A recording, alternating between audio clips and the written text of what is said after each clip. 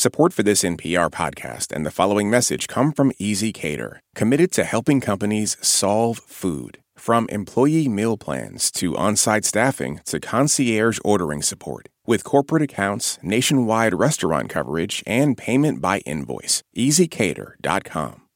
Hey there, shortwavers. Aaron Scott here.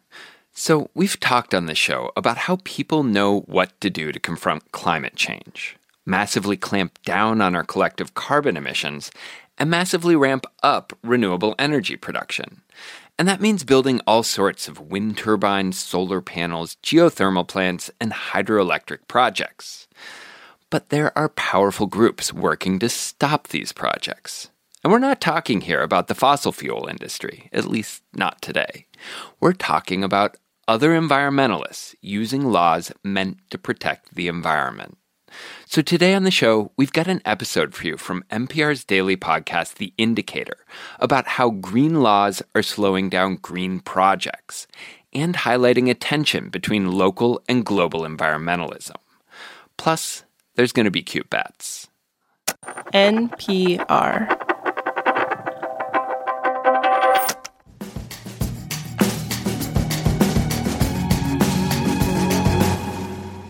JB Rule is pretty concerned about climate change. We're running out of time. We're losing ground.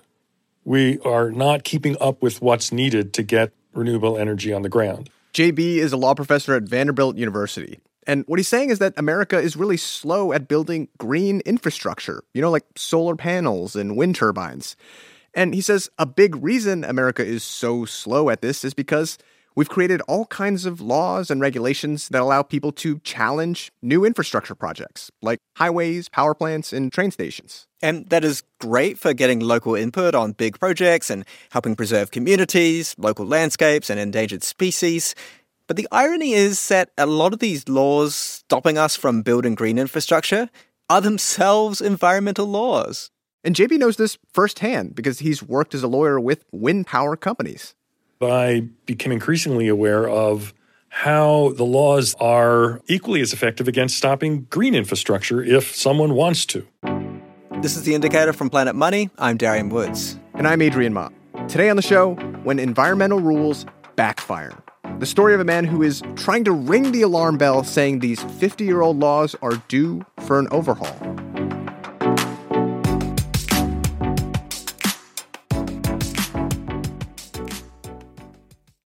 Support for this podcast and the following message come from Integrative Therapeutics, with vitamins and supplements previously available only through practitioners, including Cortisol Manager. Unlock your best self with clinician-curated supplements from Integrative Therapeutics, now on Amazon. Support for NPR and the following message come from Indeed. When it comes to hiring, the best way to search for a candidate isn't to search at all. Don't search, match with Indeed. Get a $75 sponsored job credit at Indeed.com/shortwave. Terms and conditions apply. So, Darian, today's show is about how building a low-carbon economy might collide with environmental laws. And you said you had an example to illustrate that. Yeah, all right. So listen here.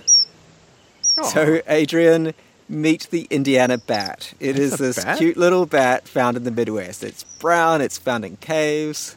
I didn't know that bats could tweet. That's adorable.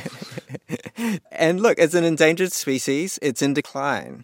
And the reason I bring it up is because in 2006, there was this proposed wind farm in Ohio, 70 wind turbines, this big project. Local neighbors didn't like the idea of these towering turbines being so close to their land. And they sued the wind turbine company for all kinds of things, but one particular complaint stuck. They said that the turbines might hurt the bats. About 5 of these bats might die every year after colliding with the turbines. And yeah, that's sad. I'm the first person to say that is a very sad outcome, but it is small relative to the total Indiana bat population. And after years of legal fighting and courtrooms all around the country, the wind farm company eventually gave up. The project was abandoned in 2019, and that is great for the Indiana bat, but not so good for other bats, or really any wildlife affected by climate change. Like, take this other bat all the way across the Pacific Ocean, the fruit bat. These giant bats in Australia that are actually kind of cute in a goth kind of way. Like these little foxes wearing Dracula capes. Yeah, well, maybe that's just a phase they're going through, you know what I mean? Yeah, I mean, it could be. And so now I've got you acquainted with these bats, but, I'm sorry to say, Adrian, I've got bad news about these bats too. No more dead bats. Once again, climate change is having a devastating impact on the fruit bats. Along with Australia's terrible wildfires, these intense heat waves are happening more often, and it's killing the bats. So more wind turbines, wherever they are in the world, could be a lifesaver for these bats. So what you're saying, what was killing the Indiana bats could be good for the Australian bat, but what was good for the Australian bat could kill the Indiana bat? So, I mean, look, this is a hard decision, but, these wind turbines might kill a few Indiana bats, but they could indirectly save a bunch of fruit bats on the other side of the planet and help with slowing down the other kinds of harms to wildlife everywhere, not to mention reducing the hits to the economy from floods and fires. I mean, I guess this does illustrate the tension, though, about what we've been talking about here, which is global environmental concerns are sort of butting up against local environmental concerns. And that's exactly what this Vanderbilt law professor, J.B. Rule, was talking about, right? He says renewable energy projects struggle all around the country because of this. There is a long list of challenges to wind and solar power facilities. And given the scale of America's climate change goals, this is a problem, right? Like, just get this. Researchers at Princeton looked at some scenarios, and they found that unless Americans drastically cut their electricity usage, probably not going to happen, we will need solar and wind generators covering land the size of Wyoming and Colorado. JB had been thinking that there had to be a better way. So he paired up with another law professor, James Saltzman, and they did what law professors do best. Right. So we're putting this issue in play, and we think it needs to be seriously discussed. One idea that has allowed a lot of renewable energy projects to get built is in Texas. The state built a one-stop shop for renewable energy permitting. And the key difference with this new direction here is that Texas overrode local laws that might block the projects, including environmental laws. It was an amazingly efficient process for getting that infrastructure on the ground, not without controversy. But it was, in a highly coordinated and efficient way, they put a lot of electric transmission infrastructure on the ground. JB says the federal government could take a similar approach. After all, he says it does have the power to kind of make exceptions for particular projects so they don't have to comply with every single regulation. And as an example from a very different kind of big construction project you might have heard of, the border wall under the administration of former President Donald Trump. That administration was able to sort of protect that project from complying with certain federal, state, and local laws. Oh, that's the opposite extreme. And we would discuss that only to show that that is within federal authority. It is possible. It is possible. Where in between is the right balance? Is it continuing to tweak the existing mosaic of laws here and there to try and speed things up, tweak after tweak after tweak? Or do we need some broader and more fundamental overhaul or reform of this system? So what changes could be made in that middle ground? Something that can help with the climate crisis, but doesn't inadvertently worsen the biodiversity crisis, harming things like the Indiana bat. We called up somebody who lives and breathes this, Brent Keith. He's a senior policy advisor at the Nature Conservancy, which is a conservation nonprofit. Yeah, I'm a lobbyist for nature, or an advocate for nature, right? Brent agrees that a lot of green projects do get stalled, but he's skeptical that a large-scale rewrite of laws would make sense. I mean, for one thing, he's worried that some politicians might use it as an opportunity to strip away environmental laws completely. Instead, Brent says one way to speed up green projects might be to give federal agencies more funding, and that would help speed up their decision-making. And so instead of trying to rewrite laws from scratch, Brent is focused on adjustments to the system, like a separate regulatory pathway for projects that help the environment.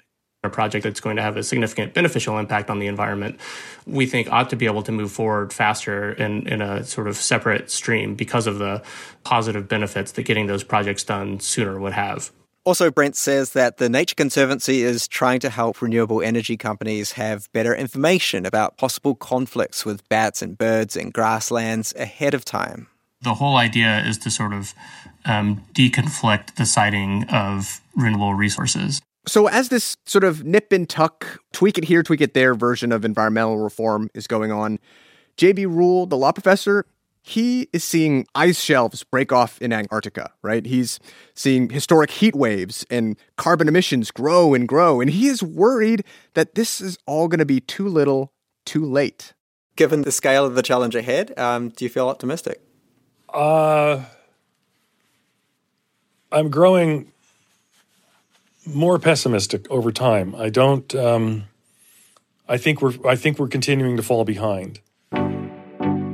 This week, the UN issued another report that backed up JB's view, but it did say there's still time to change course. This show was produced and fact-checked by Corey Bridges. It was engineered by Gilly Moon. Viet Le is our senior producer, and Kay Kincannon edits the show. The Indicator is a production of NPR.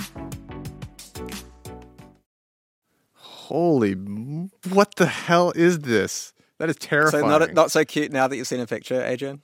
Okay, actually, when you zoom in on its face, yeah, its face is cute, but it's pretty terrifying how large it is. It looks like kind of like a seal grew dragon wings. It's a pretty amazing animal.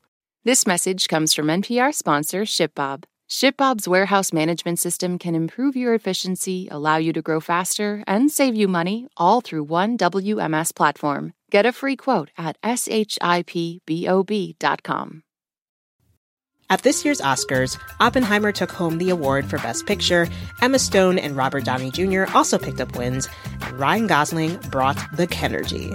For a recap of all the highlights, listen to the Pop Culture Happy Hour podcast from NPR.